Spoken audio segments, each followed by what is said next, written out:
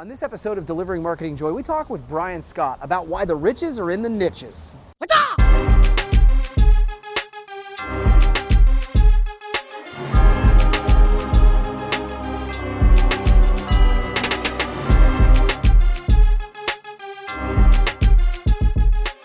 Well, hey there, and welcome to another edition of Delivering Marketing Joy. I am your host, Kirby Hasseman, and joining me today is a brand new guest. He reached out to me, and I'm so excited to have him on here.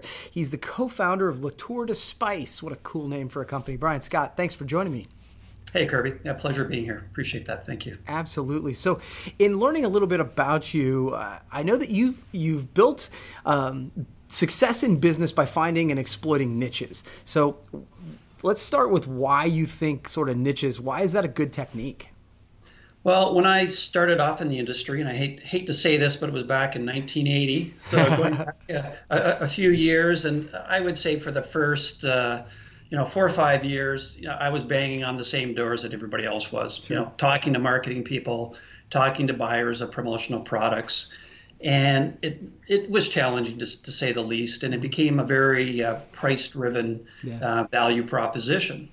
And so I thought there's got to be a market where I can build and learn an expertise and add more value and get away from our product being viewed as a commodity business. So I actually pursued the health and safety sector and started off, really with designing safety incentive programs, and through that process, learning and realizing that incenting an employee wasn't enough, that sometimes you needed to actually educate them. And so we integrated sort of training and awareness into that whole mix. And of course, promotional items played a big part in that. Right. So it just helped set me apart and got me out of the sort of commodity focus that the industry can have from time to time. Yeah, and I found that, I'm sure that it's the same for you, is when you do focus on some level of a niche, you get to speak their language. And when I found is once I can start using the terminology, they view me differently, right? Like oh, he knows what the ASCAP is or whatever. And they immediately look at you differently. Is that what you found?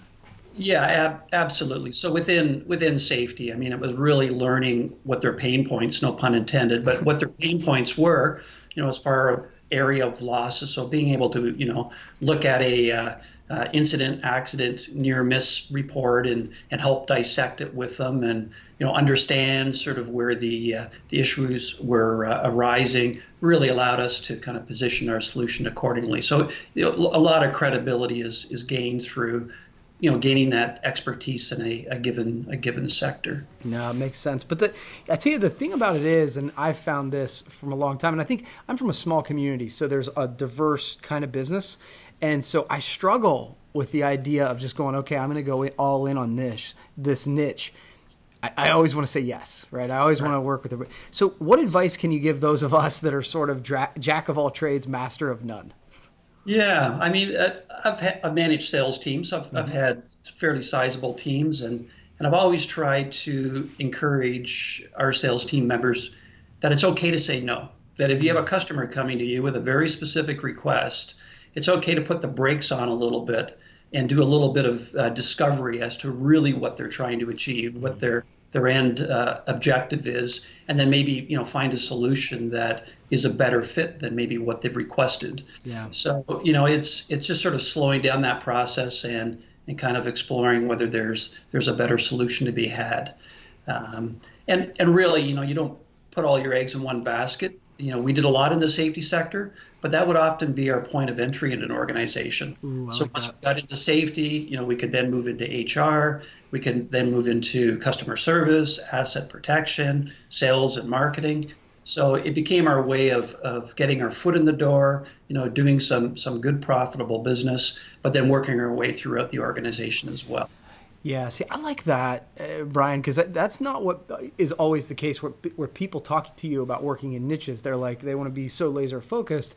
I like the idea of going, this is just the way we speak this language so it gets us in the door, so then we can speak to those other departments. That makes a ton of sense to me. Yeah, exactly. Or you're trying to gain an expertise in a given area. So maybe you're the pro at developing trade show promos, right? So if you are targeting marketing, well, let that be your kind of calling card, that you design the most amazing trade show promotions, pre-show, show, and post-show promos, and get into marketing that way, and then work your way through all the other opportunities that exist. I like it. So what's interesting to me is you were on both sides, right? You've been on the distributor side, and now you're on the supplier side. What can each side teach the other about doing business right now? Yeah. Interesting question. Yeah, I mean, I recall the years being a distributor and having suppliers calling me, and it was the typical sort of PK type presentation where they would go through their product line, mm-hmm. and at the end of the day, I mean, we can all read a catalog. And really, what I was looking for, maybe more than that from a supplier, would be how could they improve my knowledge? How could they support me in helping me sell more, right? Mm-hmm. So what I would look for in a supplier is one that really wanted to get to know and understand our business, mm-hmm.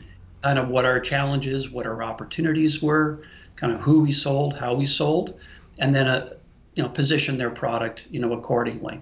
So looking for suppliers that really wanted to learn our organization intimately. So makes sense.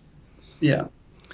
So that's fascinating to me, and I guess one final question. I always give three, but I guess I'm going to throw a fourth one at you if this is okay. But I'm like, sure. So the new Latour de Spice. If I'm curious, tell me a real quick 30-second pitch about what that is, because I don't know a ton about that organization.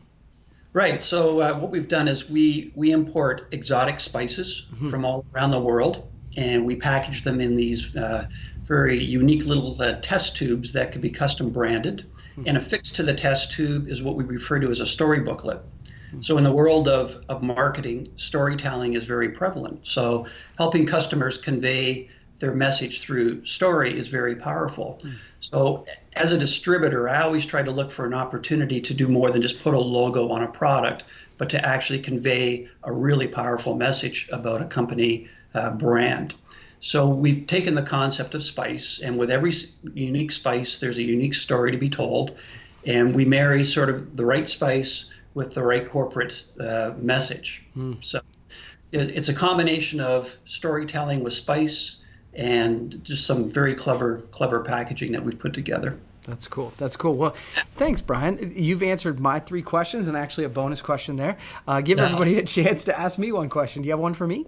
Yeah, well, I guess the one thing that, on the supplier side now that I've been giving a lot of thought to are these buying groups that seem to be fairly prevalent within the industry today. And I look at them, I see some positives, I see some negatives as to how they influence the industry in general. And I'd be curious to get your take, kind of how you view these buying groups. No, it's a great question. So a couple things. Number one, I think it's interesting that buying groups have been around for quite a while, but I think that buying groups are best utilized when they are not just working on price. I think that the idea of them behind it is I don't think you want to shy away from the concept of, hey, we want to get together, get some buying power, and maybe hopefully negotiate some good rates. Great. But in the interest of transparency, I'm not a part of a buying group because that doesn't have a ton of value to me. Where I do see value is when you add the mastermind group, the best practices, the idea. I've seen some that will have conferences where it's a little bit inspirational. I think it just like everything else in every industry, it's like if you take it too far down one way, it can be a problem, and it can be the race to the bottom that nobody wants to win. But on the other side, it's like, gosh, if I could kind of share brain power with like-minded people, boy, that's actually interesting to me. And so to me, I think you're starting to see, I think with groups like Reciprocity Road and a few of those other groups, they're doing things where they're sharing technology, they're sharing best practices. And with them, they're actually giving back to different organizations. If they're done that way, I'm interested. If it's just about trying to get EQP or something like that, then candidly, I'll just work harder to sell more. Right. Yeah. Yeah, we would hate to see our customers establish buying groups if it was based solely on trying to drive price. So yeah, I hope that that's where the growth is in that collaboration that comes from those groups in best practices and creativity and how to grow beyond just beating the bottom line. Yeah, totally. I wouldn't say. Well, Brian, thank you so much. You've answered my questions. We'll have to do it again sometime, okay?